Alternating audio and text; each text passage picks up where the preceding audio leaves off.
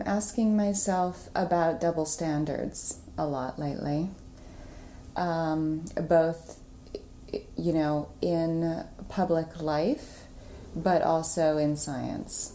And I'm particularly concerned about double standards in science, whereby women's issues are viewed differently than men's. Mm-hmm.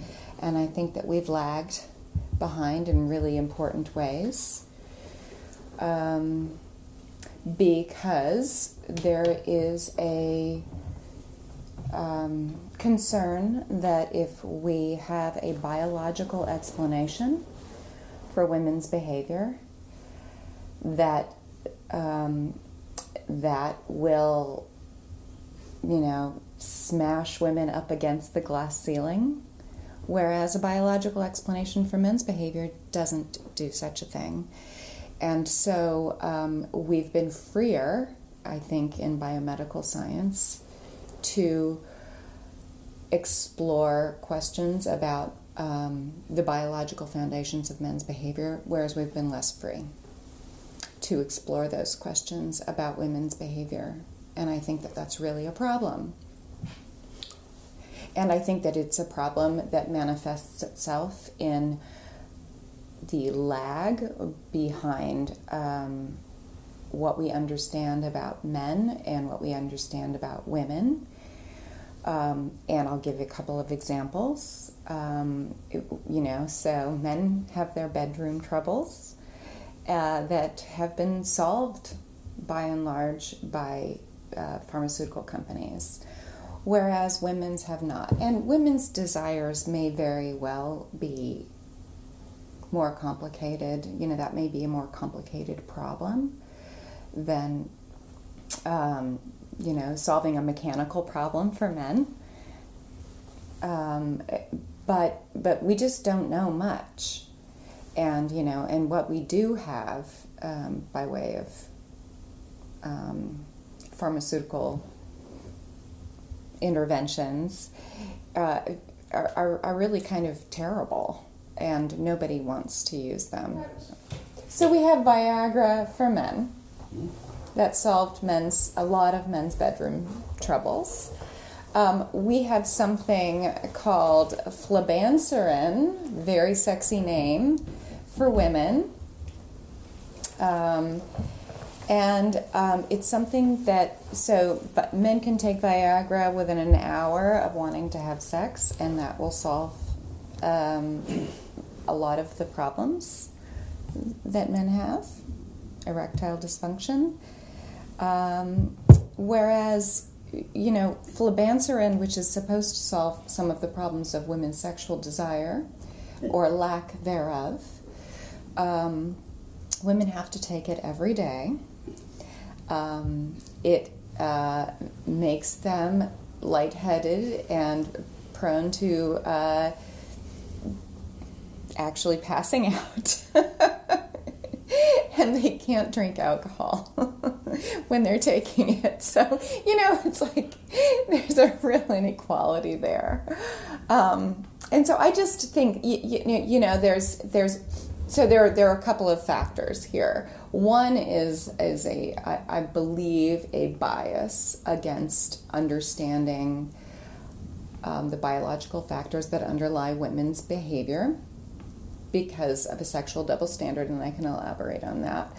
And another is that men have often been viewed, males in general across animal species, have been viewed as the default.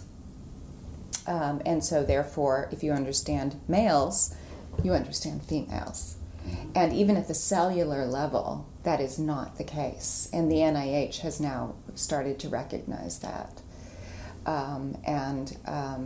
It is a requirement that clinical trials involve equal numbers of males and females unless there are, really good reasons for why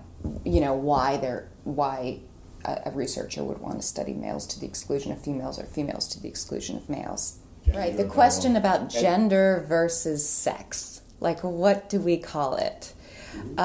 This is something that I confront at UCLA when I teach, because I teach in an interdisciplinary course. There are 4 of us, a geneticist, a physiologist, me, the psychologist, and then a feminist sociologist. And this is something that we really wrestle with, So when do we call it gender versus when do we call it sex? I always call it sex because I'm thinking about male versus female. But I completely recognize that there is a lot of, and I have become more appreciative of this over time, that there is some fluidity, that there are gray areas.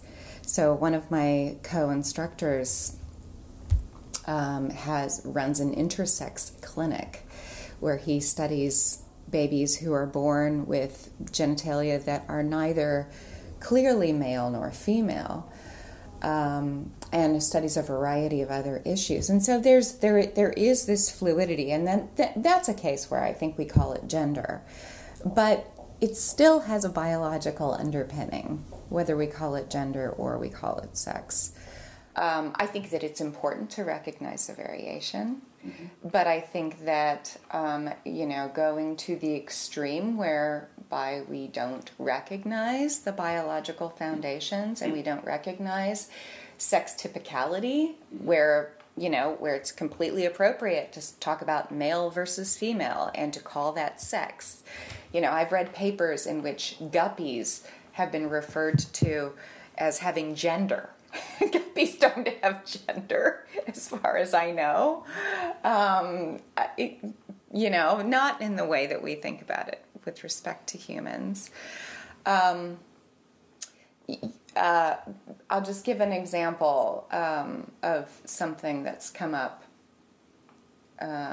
when I'm teaching in this sex and gender course. It's an interdisciplinary course. It's it's Sex from Biology to Gendered Society is the name of the course. It is the so-called sex cluster at UCLA because it is a cluster course, meaning that it's across the entire year that it's taught. And I was absolutely shocked the first time that we asked the question, should there be, and this was before a lot of the political discussion, but I was shocked when we asked the question, should there be gender non-specific bathrooms on campus? We spent 45 minutes discussing this with our freshmen. And I was really surprised that it was as much of a political issue as it is. And I understand it better now, and I very much appreciate it. And it's become more of a political issue, for sure. But at the time, I thought, why in the world are we talking about the bathroom issue for 45 minutes? But I totally get it. I mean, it's a matter of discrimination. It's a matter of making people feel like they can be who they are. But it was an eye opener for me. I was fascinated by psychology, and I thought that I would become a psychologist, which at the time I thought meant being a clinical psychologist, or I would become a lawyer because I liked to argue. And then I realized that I could enjoy arguing as a psychologist because I thought the theories at the time that I was exposed to as an undergraduate and to some extent as a graduate student, they were leaving out really important insights that stemmed from biology. And so this has always been a theme for me. It was clear to me that the theories of the time, and so this would have been back in the early 90s, the theories of the time were heavily biased toward purely social explanations, and I just didn't find that all that plausible. I had this experience as an undergraduate in a philosophy of mind course when the professor explained the difference between dualism and materialism. And dualism was, by his explanation, there is the mind and there is the body, and there's some sort of gremlin driving the motor of the mind. I don't, it wasn't clear that the mind is this sort of, ephemeral, detached thing. Whereas materialism is, it's all mechanics, and that's that. It's all tied to the brain. And he asked the students in the class, who is a dualist? And every hand in the room went up, except mine. And I looked around and I thought, what is wrong with you guys? And then he said, and who is a materialist? And I raised my hand. And I just, and so that was a formative moment. If we've learned anything, it's that you can't say that it's all biology or that it's all, it's all, there's an interaction and we have to consider social context when we're trying to explain behavior as well, because we're taking social input into our minds, processing it, via these evolved mechanisms that have evolved over eons. And so it's not one or the other, but to ignore biology is, I think, is a real problem. And as a psychologist, I have confronted a lot of resistance to this. Because people think that if you have a biological explanation for behavior, and this is in particular for women's behavior, as I mentioned, that you're going to undermine women somehow. And so there's a real political backdrop here, and I've just resisted that throughout my entire career, and it has gotten me into tons of trouble. In psychology, I think that there's some baby boomer generation feminists. I consider myself a feminist, but I don't think that we short circuit fully understanding all of the causes of our behavior in order to be supporting women and supporting equality.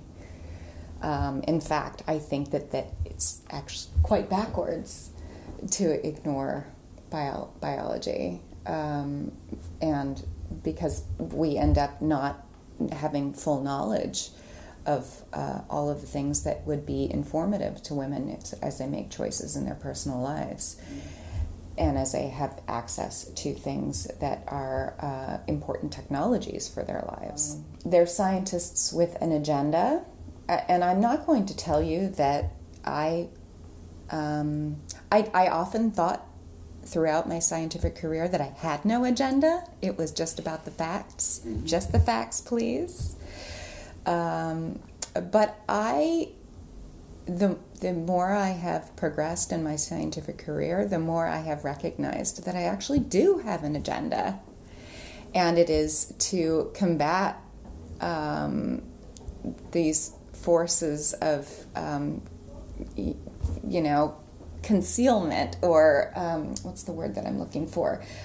These forces that make people back off of scientific findings that might be controversial. So I've been studying for the last 15 years the impact of women's hormones on their behavior. Mm-hmm. And I've gotten a lot of pushback on that. So if you study hormones on women's behavior, then the idea is that you're going to be justifying this notion that women's hormones make them irrational. Whereas you don't have the same kind of concern about men's hormones making them irrational. Nobody ever said that a male politician was disqualified for office because he had testosterone, whereas the opposite is not true for women and their hormones. So that's one example. So my area is evolutionary social science, broadly construed. A lot of people would probably call me an evolutionary psychologist. I do research in areas within social psychology, including relationships. My early work was mostly on mating relationships, but I've become more and more interested in sort of the outcomes of mating relationships, including parenting and what happens during pregnancy and in the postpartum period. So it's sort of a variety of things that have to do with intimate relationships. The work from my lab is best known for doing rigorous studies of changes across women's ovulatory cycle, in their mate preferences, in their social behaviors. So one of the first things that I think caught the attention of other researchers was our finding that women feel more attracted to men other than their primary partners when they're in the fertile days of their cycle, which suggests that they're doing some mate shopping, that they're considering mating alternatives. It was very controversial. I've never had a paper rejected more times than that paper, that first paper that we wrote. I think it took 5 tries to get it published, and it's been cited hundreds of times. So once it ultimately got out, it was an influential paper. But the primary finding was, there were a variety of findings, but the one that I think caught the most note was that women who were partnered with men who were not particularly sexually attractive, they were noticing other men on high fertility days of their cycle. And they were flirting with them more. This was based on reports of their behaviors across days of their cycle. We actually we didn't interview them. We had them report every day in a questionnaire form across an entire cycle. And women didn't know that we were tracking their cycles. They just knew that they were reporting to us every day. And we found that those changes, and we've found that now several times. But we had a really hard time publishing the paper because I think that people just didn't want... There were a couple of problems, but one was that people just didn't want to recognize the animal in the human. And that we might have estrus-like behaviors as humans, because there are indeed things that are very different about human behavior than about animal behavior, but that doesn't mean that there aren't still some commonalities. We had resistance from biological audiences because they really wanted us to, do the equivalent of rats in cages as opposed to, the observational studies in humans. And so they were reluctant to. And they also, I think, they're human beings. These researchers are human beings. And so they're seeing very different patterns in humans as opposed to in their non-human animal models, and I've bought into that. idea that humans and animals are vastly different. So I think we ran up against that as resistance, and then we ran up against just this bias against biology in psychology, which I think is changing. It's definitely gotten better. I think it doesn't hurt that I'm a woman doing this research. If I were a man doing this research, that maybe I would encounter more resistance. So that's helped. We do get attention for our research in the media, and it's often sort of, so in the feminist blogosphere, it can be quite obnoxious, and it often seems as if, well, actually, it is often the case that the paper itself has not been read by whoever is writing about it because they get the facts wrong. I feel like I've actually received a warm reception from most of my psychological colleagues. I definitely have had resistance. We've had, when we publish a paper, sometimes there will be a series of rebuttals, and then we will have to come back and respond. And I think that we've been pretty successful in doing so, because the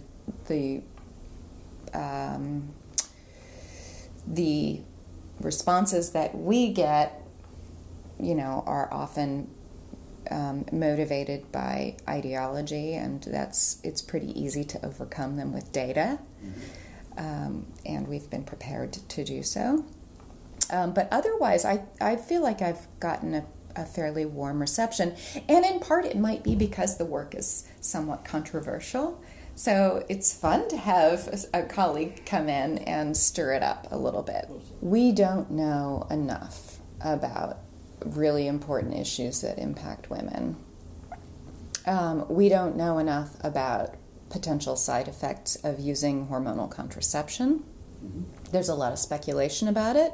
I think most of the speculation is problematic, and the data are very problematic, so we just don't know enough about that. But, if you eliminate women's hormone cycles, what are the implications? I think that's a really important question. We still don't know enough about hormone supplements for women later in life. We don't even know enough about fertility. The data on fertility in women's, third, fourth, fifth decades of life are based on ancient records, 200 years old. And so the statistics that doctors will cite when they are telling women whether they need to see a fertility specialist or not are based, they're before modern medicine was really in place. And it's outrageous. And I just think that more recognition of the biological influences on women's behavior is going to awaken these areas of research, and that will have a positive impact. My agenda is not to be applied in that sense. My agenda has always just been scientific curiosity. But as I have progressed in my scientific career, I've recognized that there are these implications, and I've gotten a little bit fired up about it. Most of it is about new questions that we need to ask and that we need to fully address. So things like, just how important is breastfeeding in a woman's postpartum psychological health? And there's a lot of debate about that, and there's a lot of, there's the La Leche League on one side, and they are, pushing an agenda that says that absolutely you must do this. without a lot of scientific evidence behind them. And then, on the other side, there's the, you just do whatever works for you. And then sort of, in the middle is political policy or, policies, workplace policies that make it difficult for women to freely choose. So I think that's like a super important issue for us to fully explore, because postpartum depression is a big deal, and infant health is a big deal, but we're not confronting it from a totally authentic biological perspective. I think that the pill has been so important for women's ability to control their reproductive destinies and to achieve professionally, but we don't fully understand all of the psychological side effects. We understand the physical side effects, but we don't understand all of the psychological side effects because we're not dealing with this issue of how hormones affect women's behavior. I think that better understanding women's hormones has huge implications for bettering their sexual lives. And so, I think that we really need to confront these issues in order to improve women's well-being. In general, I have asked the dangerous questions. The women and hormones question, that was a bit of a, dangerous question. And the women and hormones and mate preferences question, and whether it might lead women to consider their mating alternatives. That's a pretty dangerous question. So I have definitely, I've not steered away entirely from those dangerous ideas. I think the hormonal contraception question is a pretty dangerous idea. I've said that I have some skepticism about the speculation that exists in the literature about the harmful effects of hormonal contraception, and I certainly believe that there are beneficial effects of hormonal contraception. But I think continuing to ask that question about, how might it impair women's ability to choose a mate that they will be satisfied with for the rest of their lives. I think that's a pretty dangerous question. So hormonal contraception, that would include the pill, it would include implants, it would include the vaginal ring, anything that is using hormones to eliminate ovulation or to otherwise control, otherwise prevent conception. And I think, just asking the question, are there negative psychological impacts of using hormonal contraception is a pretty dangerous question, because there are such clear social benefits to women. And so I think we have to be really careful about interpreting the research in that area, but I don't think we should not ask the question. We continue to get a little bit more techie in my lab. One thing that we've been looking at is the gene activation as a consequence of social behaviors.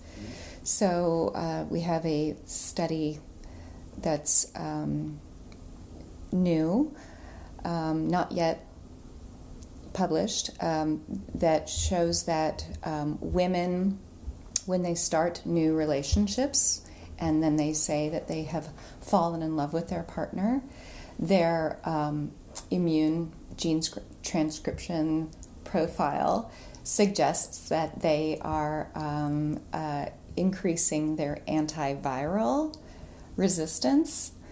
So which makes sense, right? Viruses are socially transmitted.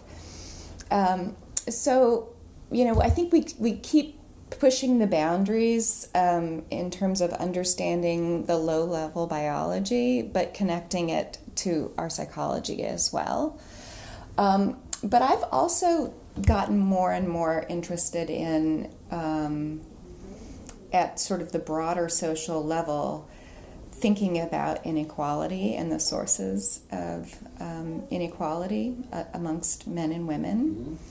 And that's been prompted to some degree by teaching and by my students, my graduate students as well. And by thinking about the fact that the biases that exist are the sex-typed biases that exist are interfering with our ability to do research. So that's, I may become a little bit more active in speaking up about those things, even though I never really thought of myself as being an activist or being, motivated by politics. I would be an activist for giving equal treatment to women's issues. And to promoting understanding the biological underpinnings of women's behavior. We've actually done a lot of research on the major histocompatibility complex, which is a series of genes that are involved in immunity, and there's a key theory that if you pick a mate who has a different MHC type than you produce an offspring that is more diverse and therefore more resistant to various kinds of infections. And we are not finding much evidence for that. We've got a couple of papers. One is out, one is on the way. And it's really quite sad because I wanted the hypothesis to be true, because it's one of these things in evolutionary psychology where it's not like just the 10s go with the 10s, the 9s go with the 9s, and so on, right? Which is a little bit of a depressing story, especially if you might think of yourself as not a 10. But instead, it's just like you need to find your, other type, and then, you'll be well matched. But it doesn't look like that's true. It's true in mice, it's true in lizards, but it doesn't look like it's true for humans. We recruited women who were new in relationships, and then we collected blood from them, and then they reported to us over time about what was happening in their relationships, and when they reported to us that they felt like they had fallen in love with their partner, or if they'd broken up, we brought them back into the lab and collected more blood. And so you can do gene transcription profiling to see what immune cells are doing, leukocytes, what they are doing, and they can express increased antibacterial functioning or antiviral functioning, or in our case, actually it looked like a little bit of both. And so we expected that there would be less antibacterial and more antiviral functioning. We actually found a little bit of both. We thought that they would express more antiviral functioning because you're in a relationship with a new person, you're exchanging bodily fluids, and so it would be a good idea to use your body resources to fend off those viruses. Previous research had shown that there was less that there was a reduction in antibacterial functioning if people were in close relationships, or an increase if they were, for example, if they lost their spouse. So that's why we thought that there might be that difference. But we saw a little bit of each. And it's quite fascinating, and maybe it's something that we'll pursue in the future.